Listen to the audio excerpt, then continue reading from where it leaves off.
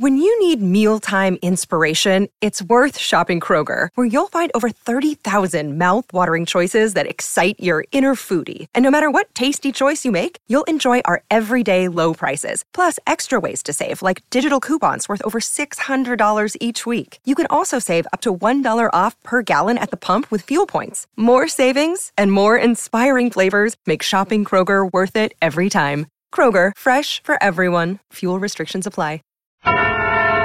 Suspense.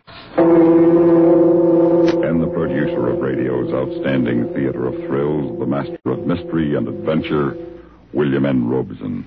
Faithful listeners, and who among you is not, will remember a strange and wonderful story we presented some time ago about a member of the Beat Generation called the Tennis Shoe. It was the first radio play by a young man of whom we have expected much, and we have not been disappointed. Herewith, another strange and wonderful story by 26-year-old George Bamber. In years to come, we feel confident that we will be proud to recall that it was on Suspense that this brilliant writer was first heard. Listen then as Richard Beals stars in Return to Dust, which begins in just a moment. Another visit with Joe and Daphne Forsythe. Okay, Daphne. The slides are all set. Turn off the lights. There. Oh, Joe, isn't that pretty? Where was that? That was Vale Pass on the Grand Divide. Remember how hard the wind blew? I certainly do, and it was cold, too. Next time we go on a vacation, let's get an earlier start. Well, we saved money by waiting till fall. Remember this one? Oh, sure. That's Zion National Park. Oh, it was lovely. We sure had a lot of fun on that trip. It was worth the money. It was a good investment, all right. Almost as good as savings bonds. There you go again. Well, I just can't get over how good a bargain they are. We women like bargains, you know. Oh, I know that. And $4 back for every 3 invested is a pretty good bargain. Right. Oh, was that where I fed the bear? Yeah, that's Yosemite. We were lucky the bears weren't already in hibernation. How do they live when they hibernate? On fat they store up during the warm months. Just like savings bonds. Huh? Well, you buy a saving bond a month, right? Yeah. And it's a great way to save the way those bonds rack up interest, right? Right. So we're just like the bears. We're storing up fat for our future use at interest rates that give us $4 at maturity for every 3 invested. A very interesting idea. You can learn a lot from nature. Yeah, just imagine. Smokey the Bear selling savings bonds. Oh, Joe. Show the slides. And now, Return to Dust, starring Mr. Richard Beals. A tale well calculated to keep you in suspense.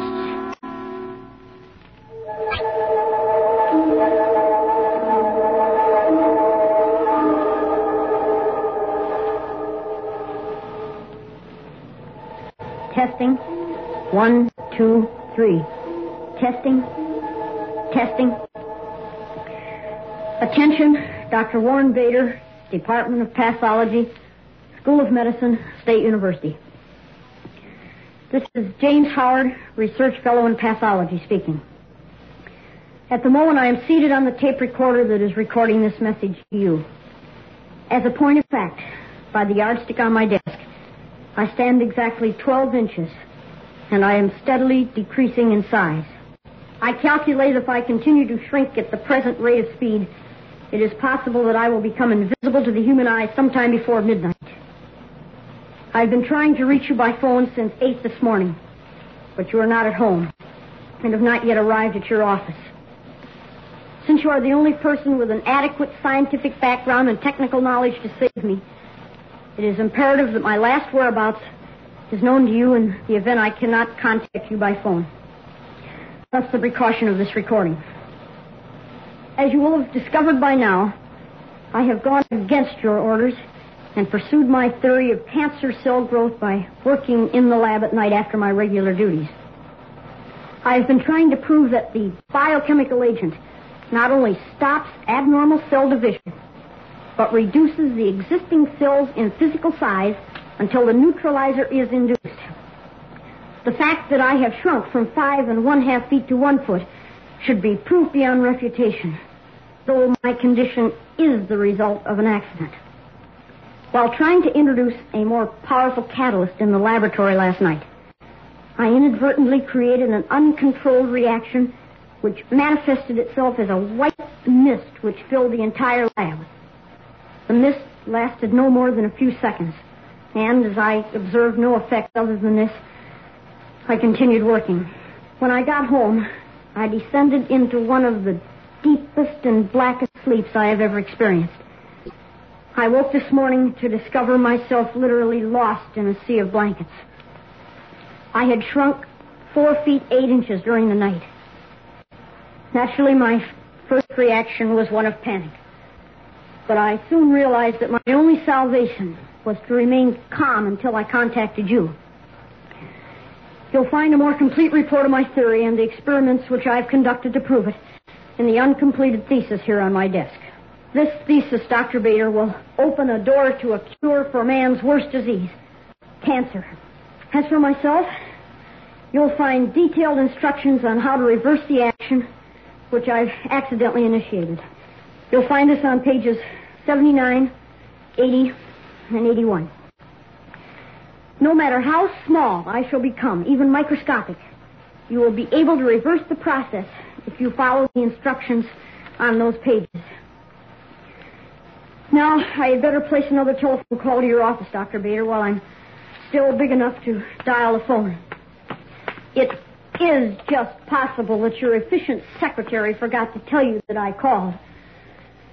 The phone has grown almost half as tall as I am. A strange sensation.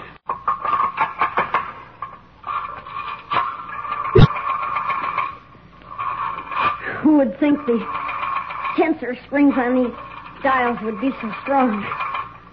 And who would think I would have to use both hands to dial the telephone?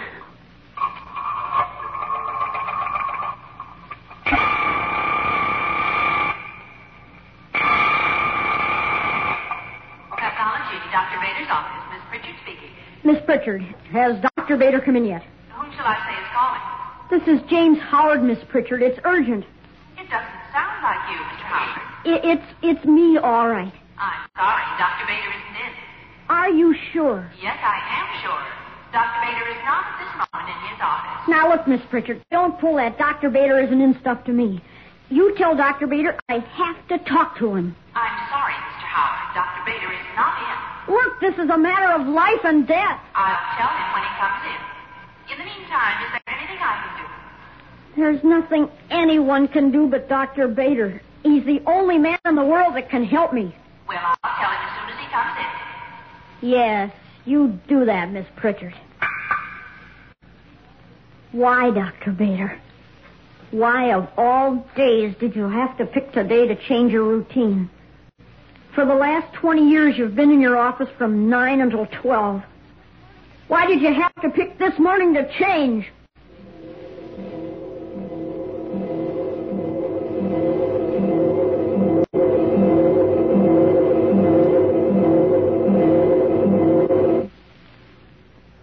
In a moment, we continue with the second act of Suspense. Hello, this is George Fenneman. You know, an Ohio congressman, born in Pennsylvania, picked out the name for a new Western territory. His choice was Wyoming.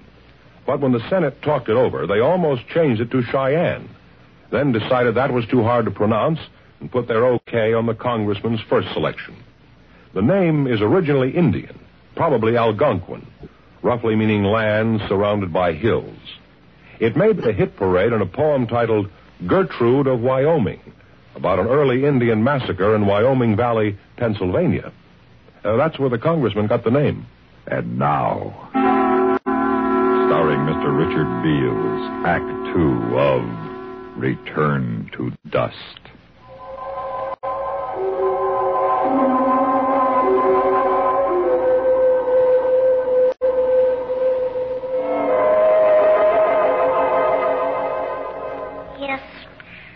Self-preservation is the most powerful instinct. It is now 3:30 in the afternoon, and I have shrunk to the unbelievable height of 6 inches. And I'm continuing to shrink. Yet I'm taking every precaution to guarantee that I stay alive. What have I got to live for? What am I? A 32-year-old old man that's losing his hair? Walks with a stoop from years of hunching over microscopes? What have I got to show for it? A cheap, furnished room, a meager position as a research fellow, which doesn't pay enough to live like other people. Not enough to have a wife or children. And no dignity, certainly. All that I can call mine is in this room. A couple of suits, some socks with holes in them, piles of heavy books, a microscope on my desk, and a tape recorder to record my notes on. That's all that will be left of Mr. James Howard, research fellow. Oh, excuse me, Dr. Pasteur. And one green and gold parakeet with the name of Pasteur. To pose a hypothetical problem, Dr. Pasteur, who's going to change the water in your cage if I return to dust? Certainly not Dr. Bader. He might steal what little water you had, but he wouldn't change it. Who will? If I don't contact the doctor, it may be a week before the landlady comes up here to clean. He'd starve to death. I've got to open that cage and let him loose. But how? The yardstick. I can push the latch open with that. Yes. Yes, I can just reach it. There. You're free, Dr. Pasteur. You're free. The window is open across the room. There's a whole world. Fly away and make a name for yourself. The whole world. I've got the whole world ahead of me, too, if I live. After I publish my thesis, I'll be famous. I'll have everything I ever dreamed of. But not unless Dr. Bader gets the instructions. So, we resume taping. But I can't reach the start button on the recorder. These books, they're like a grand staircase to the tape deck.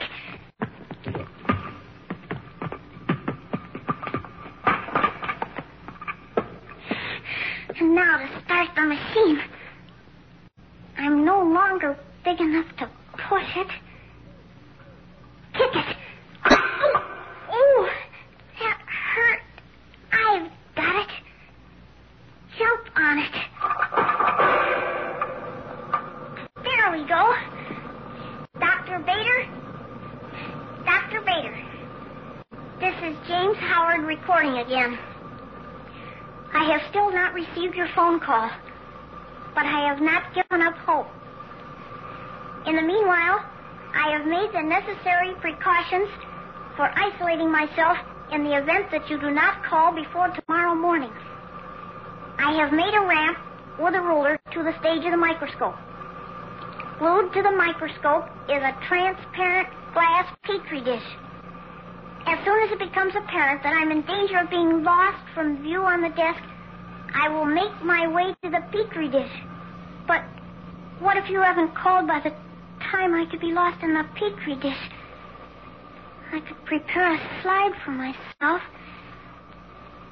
If I diminished to the size of a one-celled organism, I would have no difficulty in crawling under the cover glass and taking up a position directly under the lens. Perhaps I should prepare a slide now. You've called, Dr. Bader. You've called at last. No! I can't lift it. I'm too small. I can't lift it off the cradle. Don't stop ringing, please. I'll lift it somehow. But how?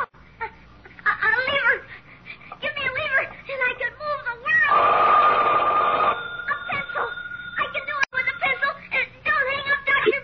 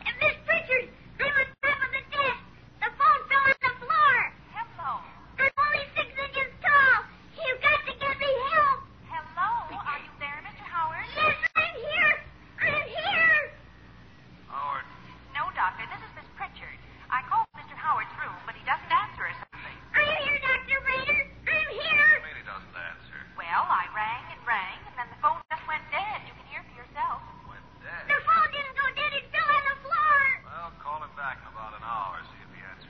Don't hang up, Miss Pritchard. I can't put my phone back on the hook. Well, what if he doesn't answer then? All you'll get is a busy signal. What do you mean, what if he doesn't answer? He will. When he called this morning, he sounded very strange. Don't let him hang up, Miss Pritchard. Howard's been very strange since the day he joined the department. If you can't get him today, I'll talk to him when I see him tomorrow. No. Yes, Dr. Bader. No, please don't hang up. I'm still here. Please don't hang up. Dr. Bader, please.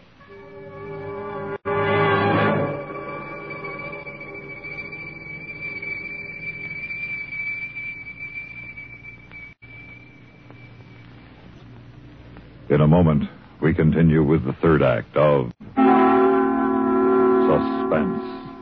Although most men by nature don't feel in a combat mood much of the time, there are some who just can't get enough of a good fight, particularly if there's a good, sound reason for it. In July 1900, when American fighting men were protecting the rights and liberty of their fellow countrymen during the Boxer Uprising, the battle was a furiously fought affair. Army Private Robert H. von Schlick, serving with Company C of the 9th United States Infantry Division, was in the thick of the fracas. Although he had been wounded previously while carrying a wounded comrade to a place of safety, he rejoined his command, which partly occupied an exposed position on a dike. Private von Schlick remained there after his company had been withdrawn and, in spite of the hail of bullets around him, single-handedly continued to fire into the enemy ranks. Oblivious to the fact that he was a conspicuous target, he refused to leave the fight until he was literally shot off his position by the enemy. Private Robert von Schlick earned the Medal of Honor for valiant devotion to duty and added heroic background to the code of conduct of American fighting men. And now, starring Mr. Richard Beals, Act 3 of Return to Dust.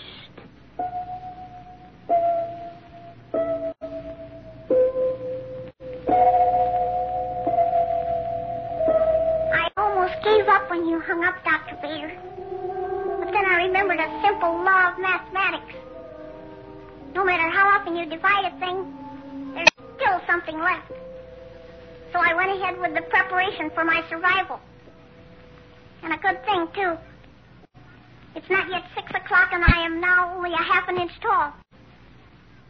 But everything is now arranged. In the center of the Petri dish on the microscope stage is a prepared slide complete with slipcover and label. The only thing lacking is the specimen. And that is me.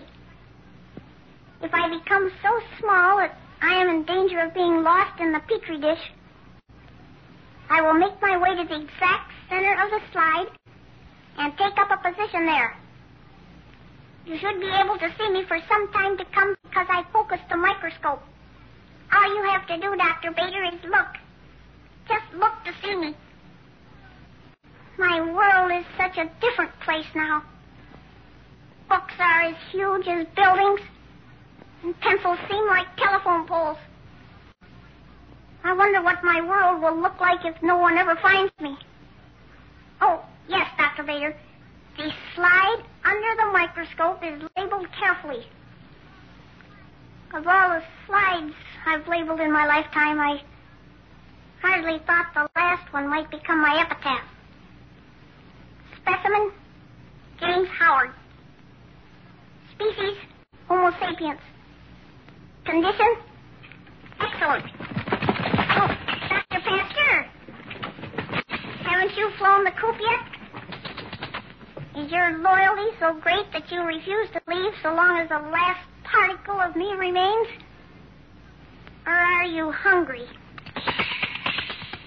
What an ugly monster you are from this perspective.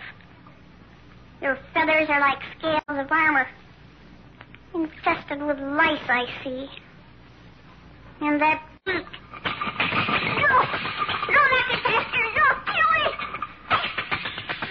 I must back up slowly. Don't run. Slow. Back between the books and the microphone. Slowly. No, I'm safe here until he loses interest. I should have let him starved to death in his cage. I wonder if the tape's still recording.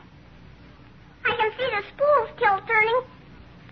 High above me, the clear plastic reflecting the last rays of the sun setting outside my window. But I can't see if there's tape. Are you there? Am I recording, Dr. Bader? This is James Howard. As soon as the bird loses interest, I'm going to make a break for it. I'll make the microscope, Dr. Bader. Don't you worry. Treat that slide mark, James Howard, just like it was me. You understand? Even if you don't think I'm in it, if you can't bring me back, publish my thesis for me. You hear me, Dr. Bader? Publish my thesis. I can't die smaller than dust unknown. I have nothing left, Dr. Bader. Not even my body. Give me my thesis. You wouldn't dare publish it in your name, Dr. Bader, would you? All you'd have to do is change the name on the title page. You wouldn't stoop that low, would you? No. No, give me my thesis, Dr. Bader. Give me that much. Do you hear me? Give me immortality, Dr. Bader. I want the world to know I live. Publish the thesis in my name. You hear me, Dr. Bader? Give me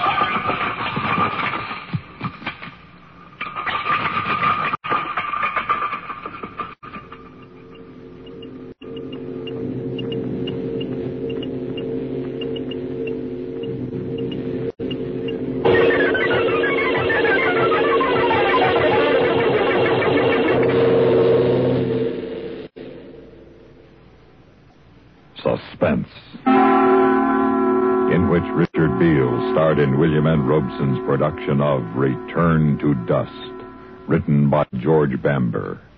Supporting Richard Beale in Return to Dust were Paula Winslow and Lawrence Dobkin. Sound patterns by Bill James and Tom Hanley. Listen. Listen again next week when we return with Victor Jory in Death Notice. Another tale well calculated to keep you in suspense.